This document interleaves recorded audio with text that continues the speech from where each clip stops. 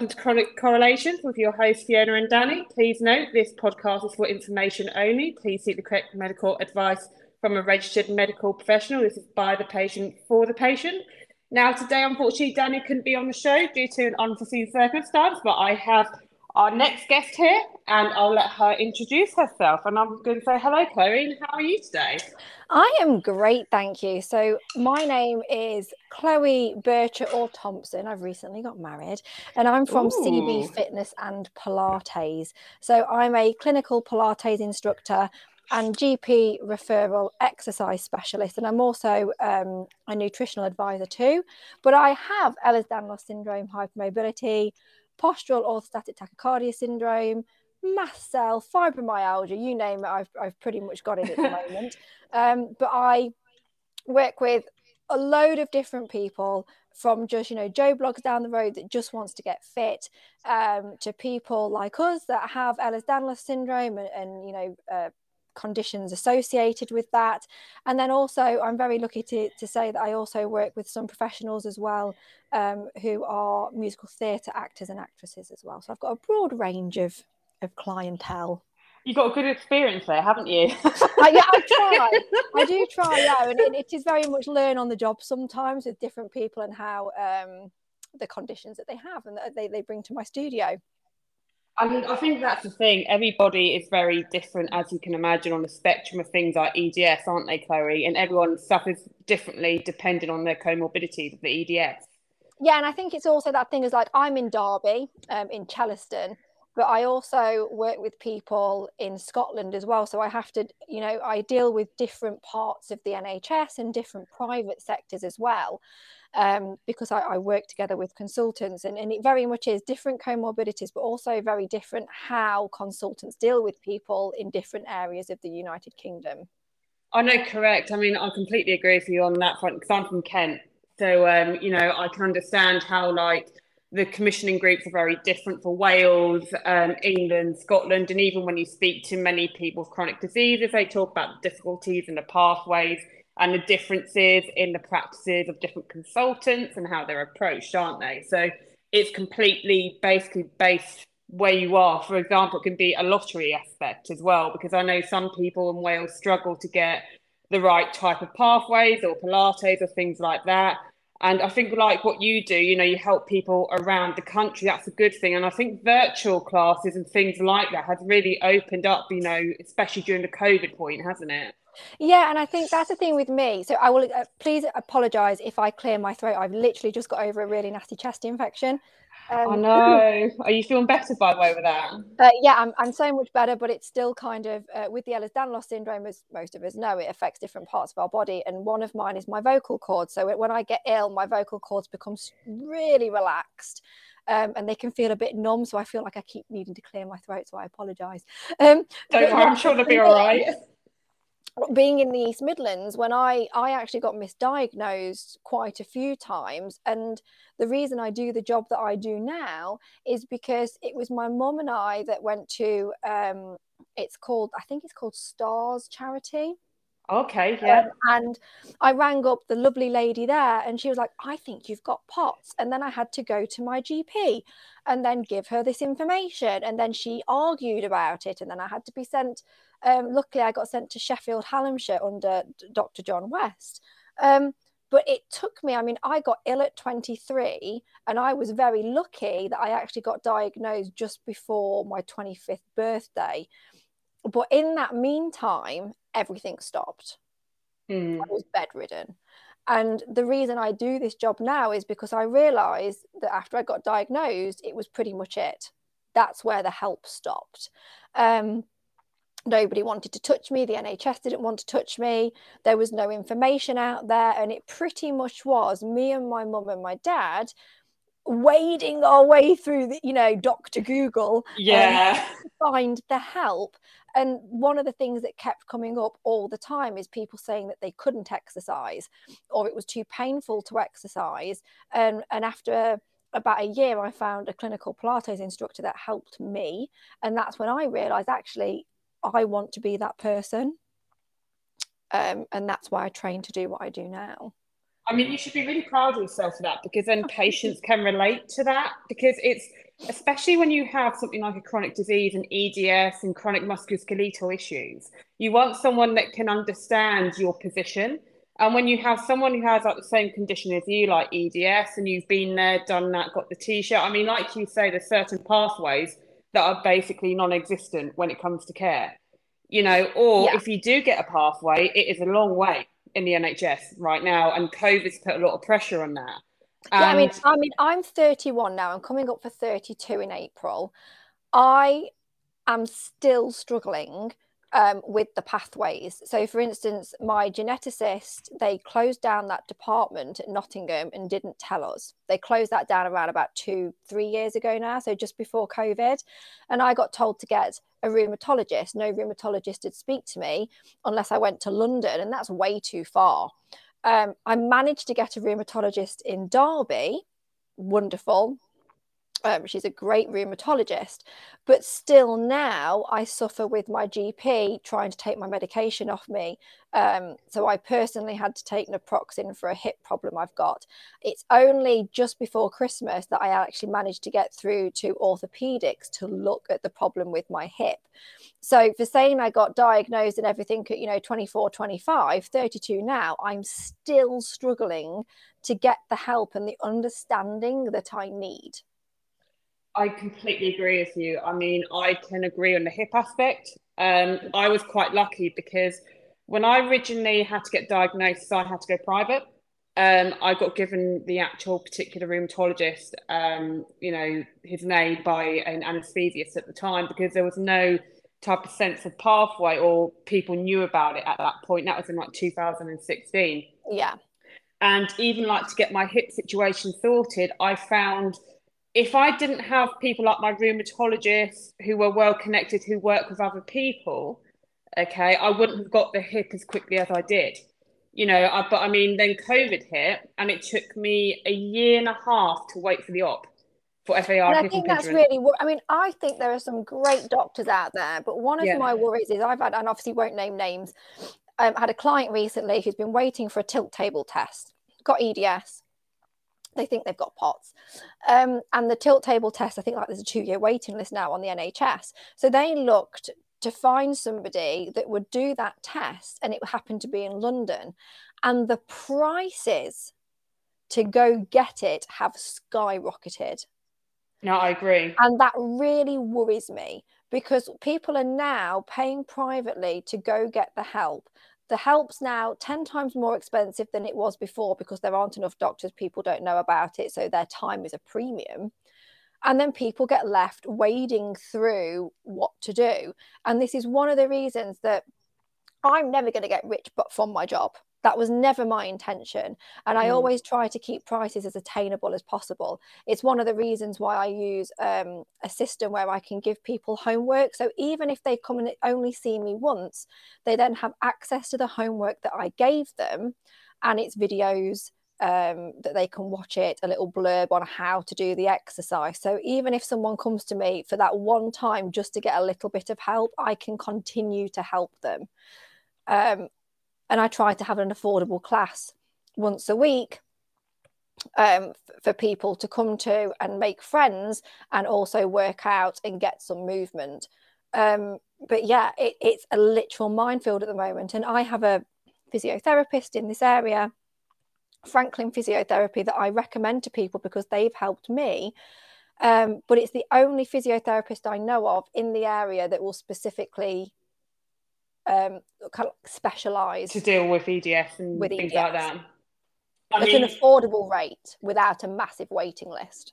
I can agree on that point with you. So I can give you some ideas of costs because I've had to pay them because it was my last option, as in the private aspect. Yeah. I mean, like when I went to London, for example, a specialist top of the range EDS physio there, £130 an hour. Yeah. And I had to go and see a geneticist because of long COVID and things like that. And, I would have looked at a 2 to 3 year wait in NHS. Mm-hmm. And the geneticist per hour was £350. And for every 15 minutes following that, £250 before you even do a test. And when you think of that, not many people can afford that. People literally cannot afford that. And some of them don't have jobs of EDS, Yeah, and that is a exactly. And I difficult think thing. this is one of the reasons why I try and offer my time free of charge. Me and Nikki and her husband Kieran own Franklin Physiotherapy, and we actually offer our time free of charge and do these like webinars and things for some of the charities out there. I think I'm going to say it wrong now. I should know this. HMSA. HMSA, yeah, you got it. Brain fog. I make sure. Brain fog moment. And we offer our time free of charge so that people who cannot afford to come and see us, cannot afford to go see the geneticist or go privately, at least have something to go on. I agree completely, because this is another thing me and Danny, who unfortunately couldn't be here today, we brought up. We said, due to the socio-economic climate, due to the illnesses people are suffering, the chronic disease and the EDS, people cannot afford to get these situations happen. And the NHS has a long waiting list. There should be accessibility for people to, like you say, you should be proud of yourself, what you do for the charities, and I commend you for that. Given that access, free access for people to understand and have further clarity. And nutrition's another one. Yes. There's these certain things that people really need to understand, but they don't have the accessibility to, or they've not had the right referral, or can't get the right referral, but they can't afford private. And there should be that understanding there that, I think people forget that people with chronic diseases, some of them can't work with it and they can't afford it. There should be that accessibility there if they cannot find a pathway from someone. Yeah, and also coming back to the nutrition thing in general, we know it's no big shock to the system that the United Kingdom is suffering with an obesity crisis at the moment. And we're also, in my eyes, suffering with a knowledge crisis, because I am 100% believe in something that Joseph Pilates says. He's the gentleman that made Pilates, okay? Very long backstory with him. Look it up. It's a really interesting story. He thought and said that Pilates should be taught in schools. And I actually believe in that because it's so great for the body. It teaches you how the body works and how to work the body safely. But I also believe that we need to teach nutrition to kids in school so they understand the fundamentals of what proteins, fats, carbohydrates are, macro, micronutrients, because I learn things every day. I don't pretend to know that I know everything. I'm like the doctor. You go to the doctor sometimes and they get that big book of conditions out. It's the same in my field of clinical Pilates and nutrition. Somebody will say something to me and I'll be like, you know what, let me come back to you on that. And let me just go double check that. I've heard of it, but I can't remember it off the top of my head. But I have the knowledge and the places to go to find it. But children nowadays have no idea. Adults have no idea. I had an adult argue with me the other day that couscous doesn't have protein in it. And I was like, what are you on about? Like, a portion of couscous, which is approximately 36 grams of dry couscous makes a portion, will have 5.6 grams of protein in it.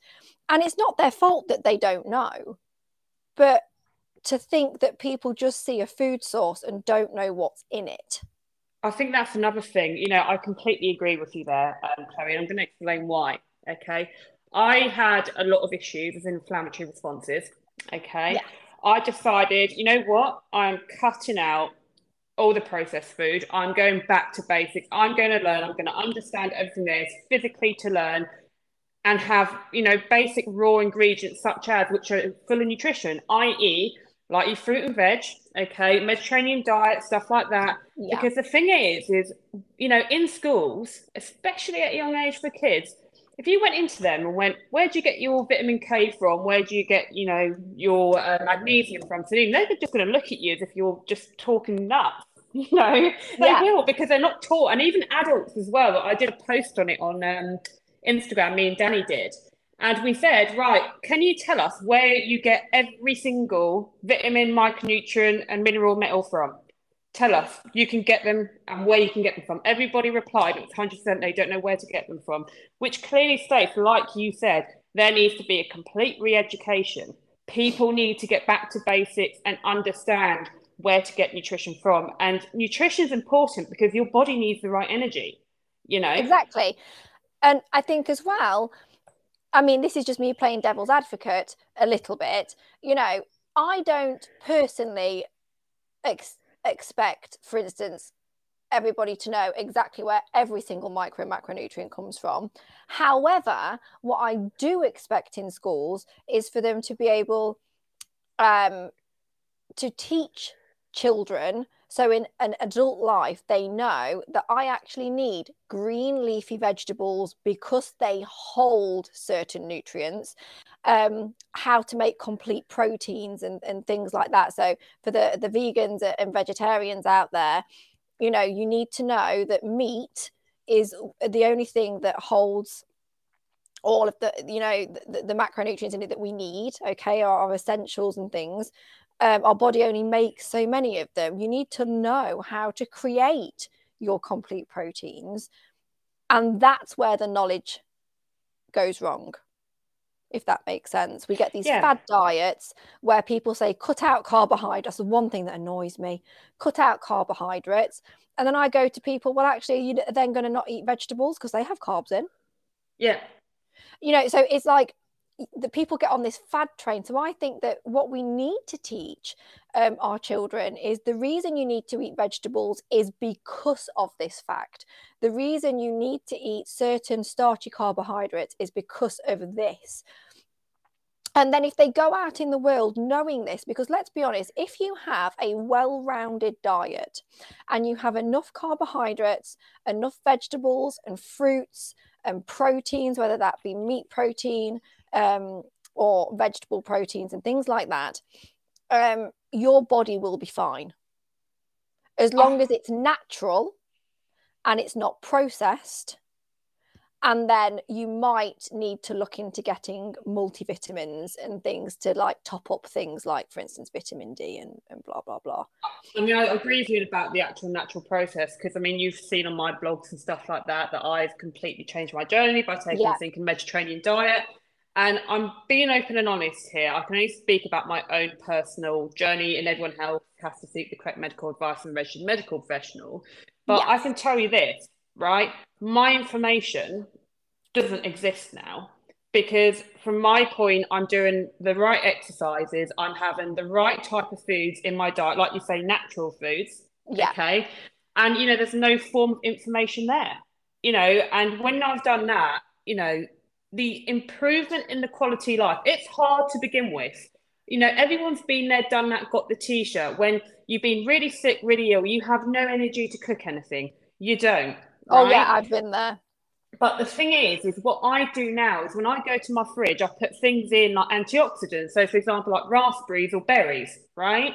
Mm-hmm. So if I want something to, you know, like mush on, shall we call it, like a snack, or, you know, I might be just having a little bit of a lack of energy, I'll go and get that because I know that's good for me, rather than having something that, from my point, isn't natural, but doesn't have a lot of, you know, like vitamins, minerals, antioxidants, and micronutrients in them, if that makes sense. And yeah, and this is the thing I say to my clients, and I say this a lot to pre-postnatal ladies as well, is that, you know, when we're ill, when you're tired, okay, I mean, there's loads of mums out there, you just want something that you want to grab and go. You don't have time to think about weighing foods or whatever. So fill your fridge with things that you can easily snack on. So let's think of it like carrot sticks with hummus, for instance.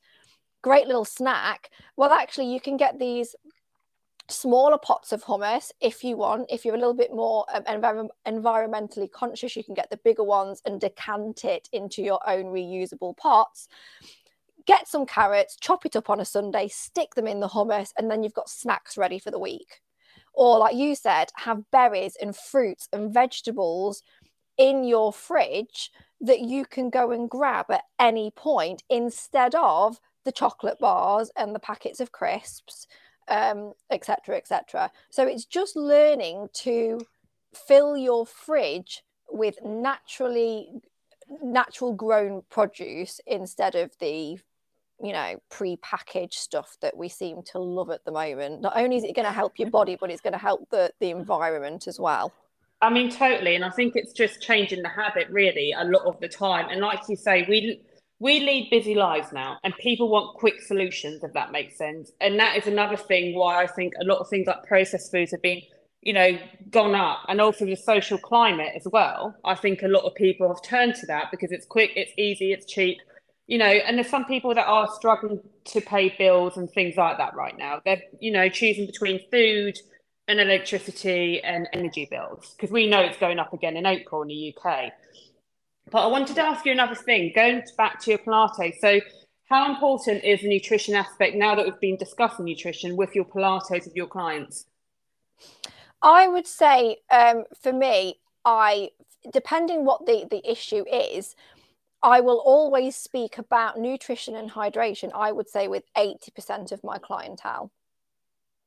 Wow. Because I have people come in who want fitness, or maybe they've come in, I'll call her Jane Blogs for now, but a lady came in who was just generally said her core, her tummy wasn't very strong, and she got backache and all of this. So I do a postural assessment. So you come in for your assessment with me, and people see the word assessment and panic, but literally we chat.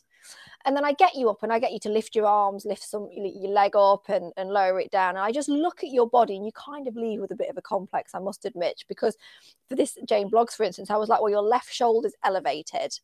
That makes sense because it's your right hip that's hurting your right side of your back.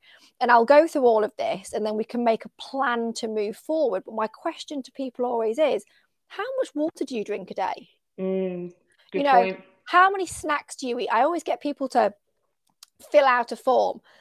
How many main meals do you have? How much water? How much alcohol? How many snacks do you eat in a day? Are you taking any supplements? Because it is so important for me to know your body as a whole. And when I see people say to me, oh yeah, I'm tired and lethargic all the time, I don't drink water. Yeah, I know. What do you mean you don't drink water? You don't drink water. You've got, your body's 60% water. We need it. So just educating people on tea and coffee is not enough to sustain you. Eating one meal a day is not enough to sustain you. Not having breakfast, this is a big bugbear in my life with clients. The word breakfast came from years ago from breaking your fast overnight. Yeah. Okay. So how do you expect your body, how do we expect our children to go out in this world and be good human beings and have a brain that's wanting to work and a body that's wanting to work if we don't supply it with energy? And I think I agree with you completely in that point about how you're going about asking your clients about it, because I think that's one problem that we have in a lot of areas within some areas, as in clinicians or doctors, because there is no discussion about, right, what are you eating? Yeah. How many meals are you eating? Are you keeping hydrated? I've not had one of those questions asked. Like they won't, oh, just, you know, keep your diet or take a multivitamin, but never, right, what are you eating? What time of day? Are you hydrated? What's your environment like? Anything like that. There's not a question in there anymore. There isn't, unless they refer you to a dietitian or a nutritionist. And in the UK right now, that's a 2-year wait. Yeah, and not only that, that dietitian and nutritionist probably hasn't heard of Ehlers-Danlos syndrome. I haven't yet found one that's ever heard of it. And, I speak in the community with these people. And not only that, I remember when I first went to get looked at for POTS, and obviously they do talk about having more electrolytes, because with POTS and orthostatic intolerance, and my blood pressure is very low, my heart rate's very low, our autonomic nervous system basically just goes a little bit haywire, and we don't keep the water in the body, and that makes everything go a bit funny. So there's always a talk of increasing water, having electrolytes. So one of the things I originally got told, and this is before I trained in the field that I'm in, is a lot of clients find it good to cut out carbohydrates. A lot of people find, don't eat pasta, don't eat whole grain rice, cut out the carbs completely. And to begin with, I actually did that, and my energy levels were shocking, because you need carbohydrates in your diet, preferably whole grain and things like that, whole wheat. And it's when I went back and asked the question as to why I was originally told that nicely, Oh, we don't know why. It just sometimes makes symptoms a little bit better. So what you're doing is you're trading feeling a little bit better because your body takes a bit more energy to digest carbohydrates, as some people will know. It may slow down digestion, which lowers the blood pressure, or in some people can increase it depending how your autonomic nervous system is working. We're trading off symptoms for a poor diet, but they won't actually give you scientific evidence as to why. I mean, that's the thing. I think also as well, there's different types of carbohydrates, like you explained earlier on as well. Yeah, so you want to make sure that you're having your whole grains are really good for you. I don't like, where possible, having things like white bread and processed carbs, because all that processing the carb does is take out the nutrients. But in layman's terms, yeah, white bread is brown bread that's just been taken most of the nutritional content out of it. That's all it is. You might as well have the brown bread and get some extra nutrients into your body. Okay, that's all it is. And I think, it's very easy for the people, and I say NHS is a broad term, it's very easy for the NHS or specialists to say, don't do this, don't do that, but always ask why. Because it is so important to why you have got to do this. Because unless they can give you scientific evidence and research as to why you should cut out certain nutrients or carbs or whatever it is they're saying to you, I for me personally wouldn't do it anymore. Back then, early 20s, I'd have literally licked the floor if they'd have told me it was going to make my symptoms better. But now, that's being an interesting older, way. I'll remember that one. I don't know absolutely anything. But we need to know why. These are our bodies, and sometimes, let's be honest, we're guinea pigs. They're testing these new things out on us, but as you've said, a lot. I'm trying to think of the saying now, but there's a lot to be said for a healthy, nutritious diet that you've taken out the processed foods from. I mean, I'll give you an idea. So, for example, let's go back to bread. Before I started all this, I looked at one white bread, okay, and the amount of sugar, salt, preservatives, and things like that in it. This is what I mean about reading labels. Sometimes it actually opens perspective, and you go, why am I eating this? Let's just get back to basics and give my food nutrition so it has the right energy, right? I can go and, eat carrot sticks or, like things like cucumber sticks, or I can go and eat spinach, salmon, which is high in the omegas, which is really good. And do you know what? The amount of energy I have back now is huge there, Chloe. Yeah, it's my own personal journey only I can speak of, but I haven't looked back. My GERD issues have gone, my IBD issues have gone. I have more energy. My brain fog's just gone down the pan, quite literally. It's like, okay, I'm no longer Dory the fish times 25. Might have a bit here and there, but it's showing that the body's going, oh, you're giving me the right food so I can do more. It takes time to build that up because you have to change the habit. I get that. But, like you say about the processed aspect over natural, it has many benefits, the natural aspect, because you're not cooking it out like processed food or things like that. You're getting the full nutrient there. If nothing else has been added into it as such. So you know what you're eating. Yeah, and I think if you even go back to something that my granddad always used to say, bless him, he passed away in 2020, but I know he was 80 something at the time, so he was quite young at the time of the Second World War. But I know the nutritional value of some of the foods or what they were eating wasn't correct, and it was just because of lack of food, obviously, because they were going through a war. But they actually had a better diet back then than we do now. Why? If your chicken didn't lay the egg, you weren't having eggs. If it wasn't out of the garden from my great granddad, it wasn't on the plate. And I'd say another thing as well to that. Now, basically, the soil in that time was a lot more full of nutrients compared to now. So the nutrient level in soils is a lot less. There's multiple publications on it. I mean, I think I've got about 464 to date on that, just alone in the soil. And when you look at like the nutrient representation in vegetables in the 50s in the ground till now, there's about a 40% difference. Yeah. And I think, I mean, part of this, I mean, you could even go down the environmentalist part of this is because that we're, you know, certain people will say it's because there's too many people, we're ruining the soil. We've used the nutrients up that are in the soil because of the amount of people. We get all of that. But I think, you know, there's a lot to be said for, you know, just buying things that are natural. Yeah, I agree completely. I mean? I really, and this is just me, and I'm sorry if there's anybody listening to this that actually does this, and I don't want to offend anybody. I'm actually a really nice person, but for the love of God, please stop buying carrot sticks. Get a carrot and do the carrot sticks yourself. It's a lot cheaper, to be honest with you. Like, if you get a whole bunch of carrots, if you get a whole bunch of carrots, I mean, I can go down to my market in the town centre, I can get about 5 carrots, £4. Yeah. Right? I actually did my food shopping yesterday. I got a kilo of carrots at Sainsbury's for less than £1. Yeah. Do you know what I mean? So it just goes to show you're paying £1.80 or £2 for, you know, carrots which have been cut up, when you could get just a whole bunch of carrots for less than that and have multiple meals in that whole week.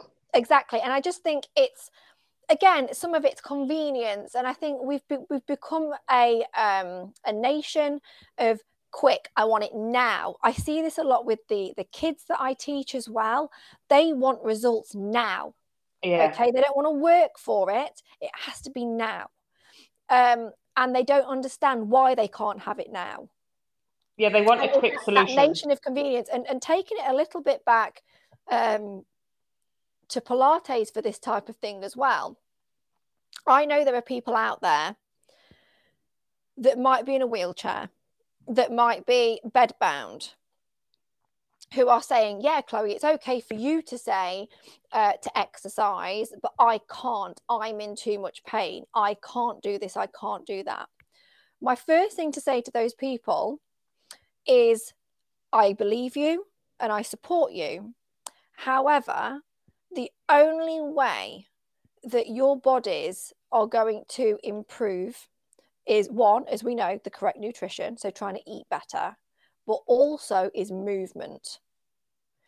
Our you know, ancestors didn't have as many problems as we do now because they're not sat behind a desk, they're not on their phones all the time. They were up, they were moving, they were working because they had to. And I know there's people out there that are really suffering, and this is me saying I want to help you, but what I want people to do is not only get the right nutrition, but say, okay, what chair exercises could I do? Okay, where can I go to try and find the help to improve my muscle tone, to help support my body? Does that make sense? Yeah, no, totally. And I think this is where, for me, remember, I was bedridden for a whole year, so I am totally with those people. It's such a hard thing to do. But try your best. Make something called SMART goals, you know, specific, measurable, attainable, all of that, relatable, time-driven. Is, you know, today, let's say you're bedridden, you're listening to this in bed, you're really tired. Let's just point and flex your feet a few times. Do you know what I mean? Try doing 10 of those, point and flex the feet. Let's, you know, learn things like centering, using your tummy muscles, and have that SMART goal of, today, I'm going to do 10 points and flexes of my toes. Tomorrow, I'm going to try 11. See what I mean? I totally get you. Small, little attainable goals. I have one lady that came to me who was pretty much bedridden. This was 3 years ago. I had to do online sessions with her only, or physically go to her house. This was just before the pandemic. And in half an hour, we'd probably get one exercise done because of how tired she was. She had Ehlers-Danlos syndrome. She now is walking and can happily walk about 2 to 3 miles. That's brilliant. That's And really I'm good. not a miracle worker. Do you know what I mean? She's put a lot of effort into this. Yeah. But I don't want anybody saying I can't. You can. You may not be able to do it the same way as somebody that hasn't got your condition, okay? But you can do it. It may take you longer, but you can. I agree with you then. It may not be the same, but the only reason I say this, and some people will be going, oh my goodness me, she's just, you know, so glass half full, it's offensive. I had to do that. I had to go, okay, I want to train to be like my clinical Pilates instructor that I'd found. So I had to take a course that was online that I could do in my bed. And then I had to go from that course to one that was in person. And then I had to do that part-time. Then I had to go to another one. I've had to build my portfolio of qualifications up depending on how my body felt.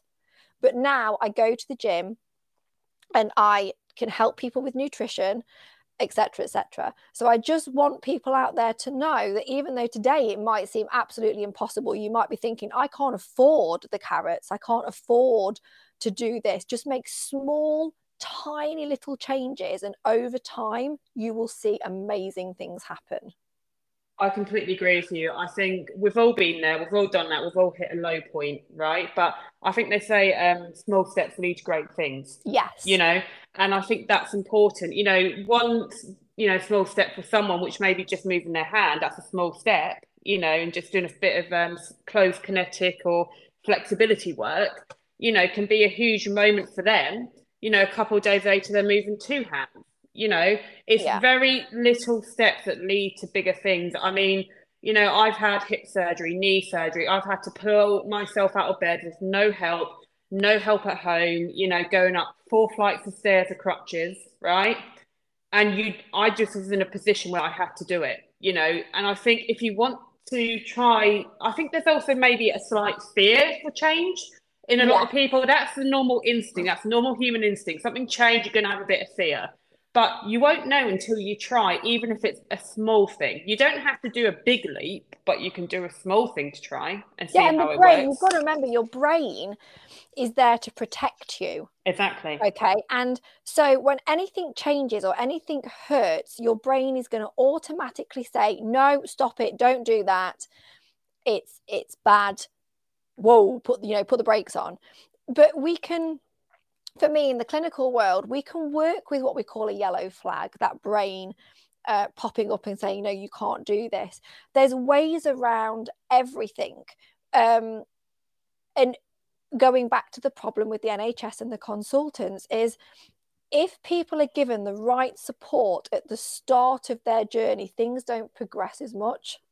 I agree And on it that doesn't actually. become such a big problem down the road. But 9 times out of 10, there'll be people listening to this that are just happy that there's two people talking right now that understand what they've been through and feel heard. No, Okay, I because think we're that's talking totally about true. it. And again, going back to when I was saying about the kids, they want it now, they want everything now. That is a natural instinct.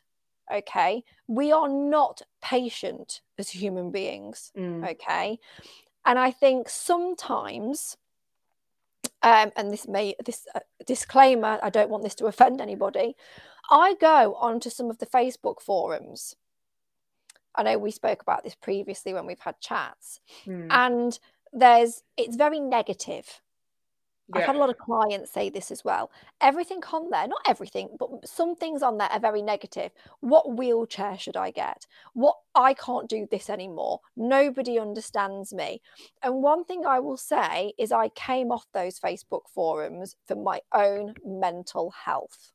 If you surround yourself with negative thoughts and negative comments, you are never going to improve, because your brain will see them, it'll hold on to those thoughts, and it becomes I can't instead of I can.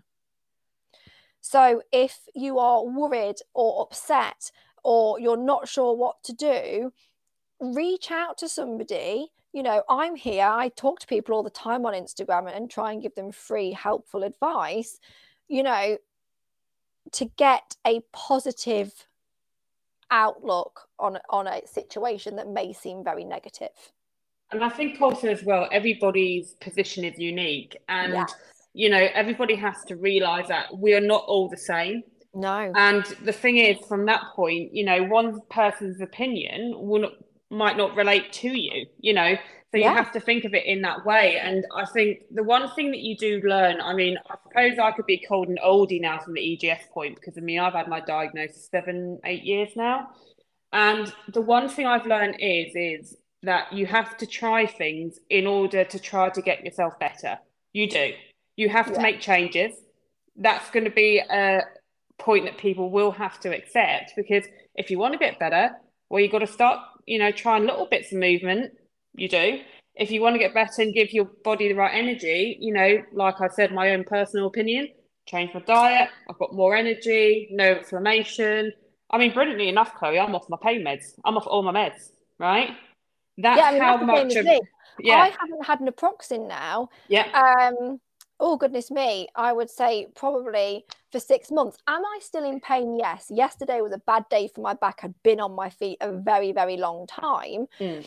And I also think, you know, it's not fearing that pain. Yeah. And it's learning bodies again, because with Ehlers-Danlos syndrome, especially, our proprioception is so bad that, you know, we do injure ourselves and we do get pain. And sometimes we feel the pain, we panic, and the world stops. You lie down, you don't move again for a little bit. It's learning. And this is where hopefully I can help a couple of people. Is that was my only reason for training, is learning there's ways to help your body with movement. And the biggest thing I'd like anyone to take away from this is, yes, nutrition is an absolute must when you have EDS, POTS, and all those kind of comorbidities. But also, people with Ehlers-Danlos syndrome, our bodies are not good stationary. It makes it worse. Our bodies were made for movement.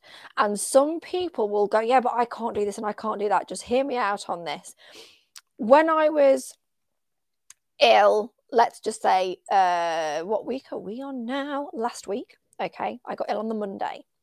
By the Wednesday, I had been in bed. My body hated me. I do movement, workout, teach every single day. Even when I'm tired, I will do certain stretches and movements. If I don't move and stretch my body and move it around, in a mere 48 hours, I am crippled. So imagine doing that for a long amount of time. I mean, I'll agree with you in that point. I mean, I do desk office-based role, okay? That's just to give you an idea, you know, like from a type of position aspect, we're not used to sitting in a certain position for so long, right? So I now always make sure for 15 minutes every hour or so forth, I am always getting up and I'm walking around, I'm stretching, I'm doing mini exercises, because the thing is, you know, you have to realize your body has so many muscle groups, okay? And you need to keep them strong as well, number one. And number two, if you keep stationary, it doesn't help with EGS. I can confirm that, you know, because of the roles I do. You know, I mean, when I was doing a lot of sports years ago, my joints were amazing in the sense of, because everything wasn't stationary. I was moving, everything was strong around the joints, right? There was no type of weak quadriceps or VMOs and so forth, you know. And then I noticed when I was getting more and more stationary, if I didn't go to the gym, my muscles would become weaker. If I didn't go for a walk, my quadriceps and everything would get weaker, which would cause implicating issues, you know? Yeah, and I think even if you look at, just take me for instance, as a young, you can see this on my website, but as a young girl, I was always very active. Now, unfortunately, I was a bigger girl at that age, which we actually now think was partially something to do with the Ehlers-Danlos syndrome and things, just how my body was. But I did dance. Okay, I did singing as well, but dance. I did kickboxing, I did golf, and I did swimming. Yes, I got injured more than probably my peers did, but I carried on. Okay. And it's when I was first kind of like, then I got told I wasn't allowed to do anything impact. I ignored them for a bit because back then, those many, many years ago, 20 years ago, they told you can't do any kind of impact sports. So then I stopped doing PE, which obviously then made me gain weight as a child. I tried to keep up with the dance and things like that. But, you know, I then eventually had to stop doing anything at all, and I became the weakest I had ever become. I was dislocating things. My back was hurting. I felt like I couldn't hold my own neck up, you know. But when I was younger, I was dancing. I did point for a little bit. I did tap. I've just started doing tap again. Actually, I've got my tap shoes back out, which were really quite nice. That's cool. And I still do bar things and bar exercises because they really, really help my body. But, you know, if you don't move, your muscles will get weaker.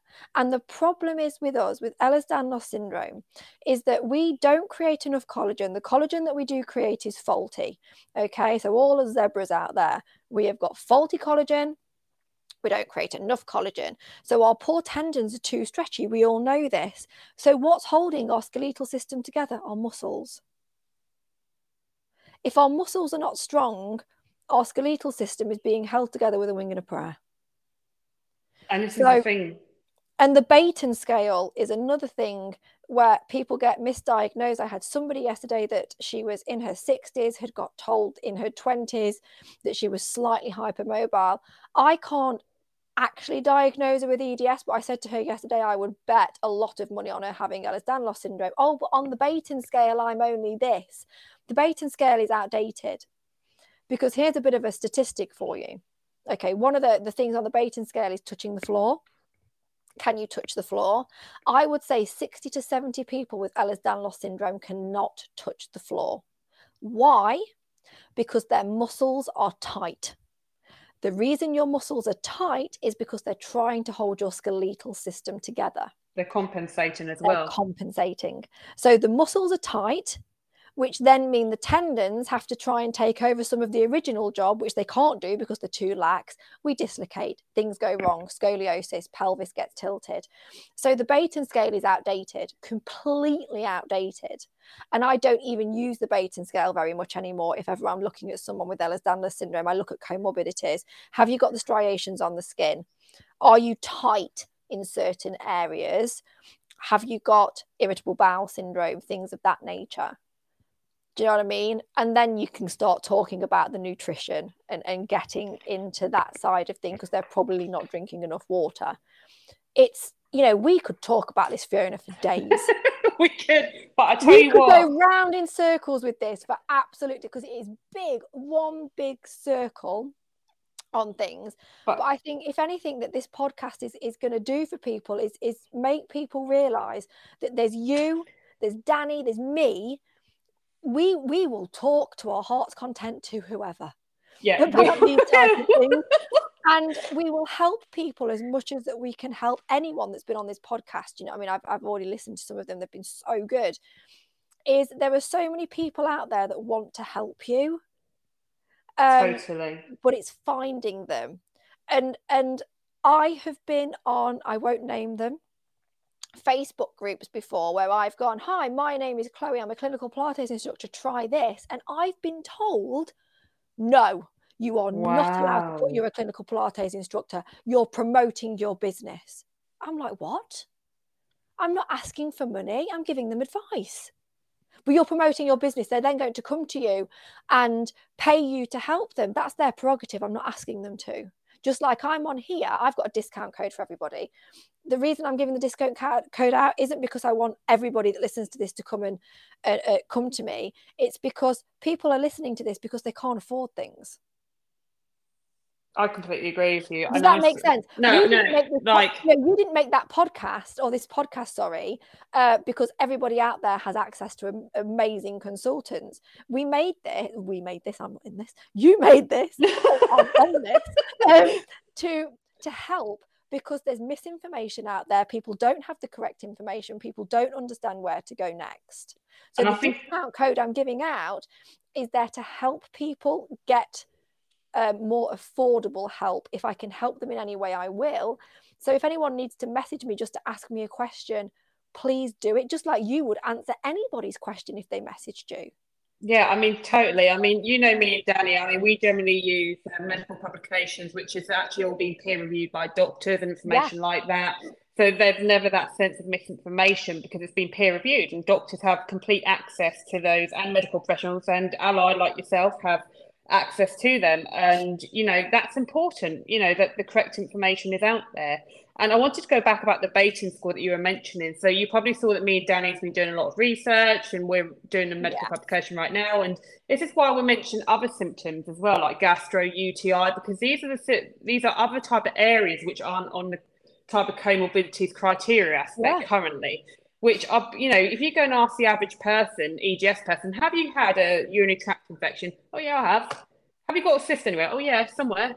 And then, oh, you got gastro issues? Oh yeah, I have. And this is about asking the correct questions like you're doing. You know, you're going back and looking at the straight, you know, as in the skin and stuff like that. You're looking at everything as a whole. And I think that's important as well. You know, it's looking at everything as a whole and actually talking to your client to understand them further. And when you talked about that forum, it's actually quite shocking in that sense because, you know, you would think they would embrace it by having someone as an allied health professional who can come in, you know, and might be able to help those people because people can't afford it. Like you said, and that's why you want to give the discount code. And at the end of this podcast, we'll certainly put that on the actual information area as well so people can go to your website. But I think it's also to give people hope that there are options. You know, because I think in some people or the EGS community, like we had a lot of DMs saying they didn't feel like they were being heard. You know, they weren't getting the information out there. There was different types of people, as in how they suffer from the EGS. They only feel it's like one type of people being mentioned. So that's why we started the podcast. So we get people from all backgrounds putting across their own opinion. And, you know, many people hear the podcast and they're free to hear it. You know, they just have to go for the correct medical advice to their own medical professional. But at least that way, they can be heard, you know? And I think like you said, it's about being heard. If you go to the NHS, you have to go in about one condition. And I actually broke down, it was years ago now, probably 4 or 5 years ago, because I was told, I went into the GP, spoke to him about something. I wanted to be seen as a whole, and they refused. They said, oh, you can choose one. But I can't choose one, it's all together. Yeah.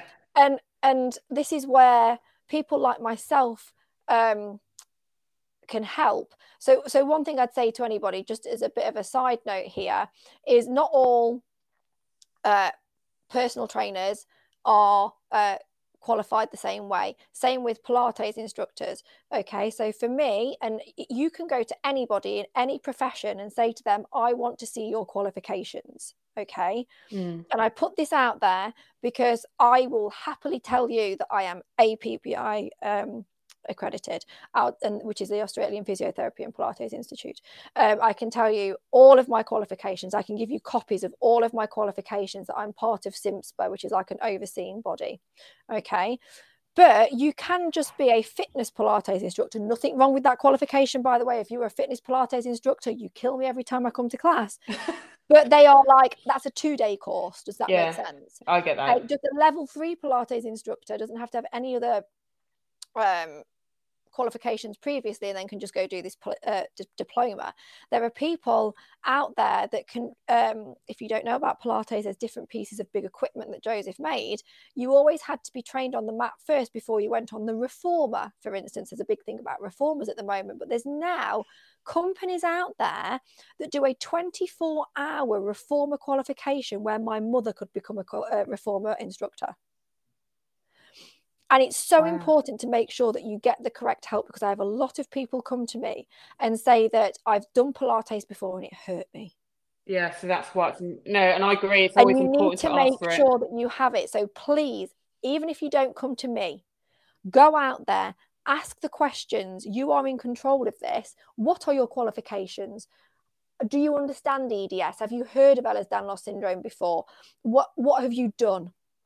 This is so, so important for people like us, because the worst thing you can do is go in and like you said, be misunderstood or not heard, and it leaves you feeling deflated.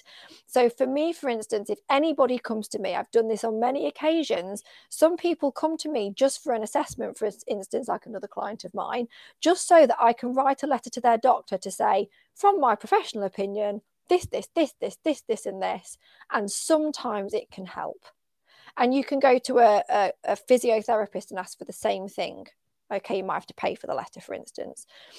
But this is where we are currently within the NHS and the private sector, is having to go and try and find somebody that understands, to get them to write a letter to get help. Because without it, you don't know. Without you and Danny doing some of your research, we'd still be where we were. I mean, that's the thing. I mean, me and Danny have read about 80,000 publications now. So not your average type of 100 or 200, you know, and all the information is out there in the publications. I mean, we can see publications dating back to the 1930s, at least. We've got them all catalogued, you know. So the question I ask there is if they're all catalogued, they all have access to it, they can find it themselves, doctors, specialists, whatever. Now, I wanted to ask you two final questions, if you don't mind, before we round it up there, Chloe. So the first question I have for you is, I know you talked about one patient with EDS that's, you know, now walking, which is absolutely fantastic. And do you believe in yourself, after seeing all your patients and everything, that the Pilates and the nutrition has been an absolute type of changer in their quality of life and their symptoms?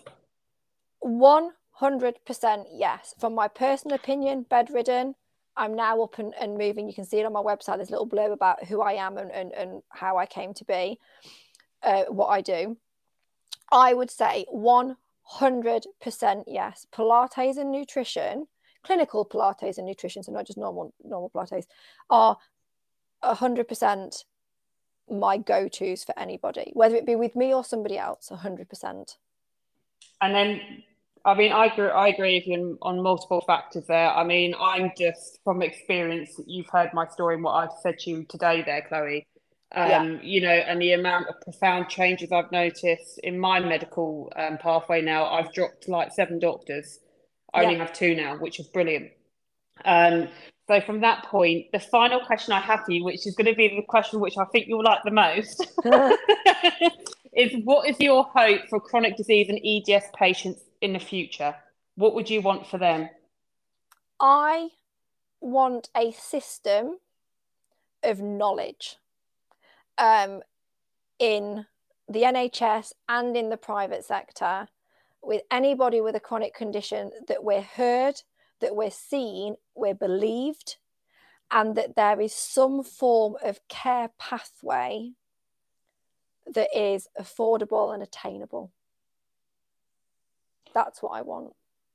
I completely agree with that. And then I don't care if that is having to be self-paid. I don't care if that is from the NHS, but just not being left floundering would be amazing. And I think also for it to be regulated as well would be absolutely amazing, because there are some people out there, like I said, ask for qualifications. There are some people out there that absolutely talk out of their bum.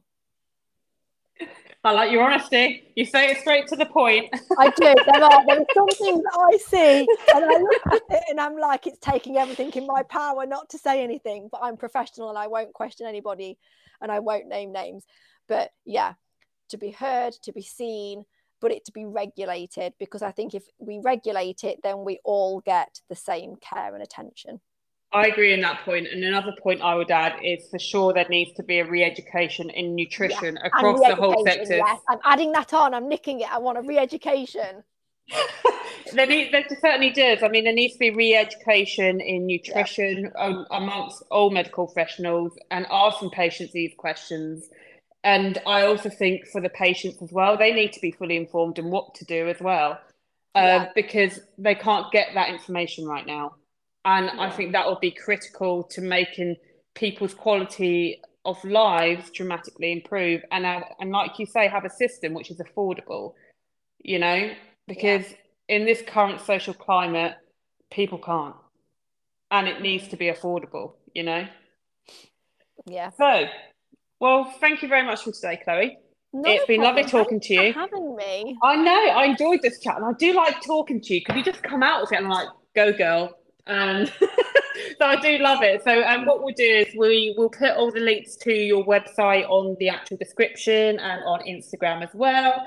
And then we'll do your discount code as well. And I'm sure many people will start listening to your podcast as well, because I find your podcast absolutely fascinating. And, you know, on behalf of me and Danny, I know Danny couldn't be here today due to unforeseen circumstances, but I really appreciate your time there today, Chloe. Not a problem whatsoever. So yeah, it's just come see me on Instagram. There's loads of things on there. I talk about a lot of things. And I have a little Facebook thing as well that people can go on that we could link. It's all together on Instagram anyway. But yeah, I talk a lot on Instagram about this stuff. So yeah, I look forward to speaking to some different people and hearing more from your podcast. Yep, there's more. There'll certainly be more lined up, I tell you. But I just would like to say to all our listeners again, our podcast is for information only, and to please seek the correct medical advice from a registered medical professional. So thank you very much again, Chloe, and we'll keep in contact via DM, because as we always do. And take care, and thank you again. Thank you. Bye. Take care. Bye.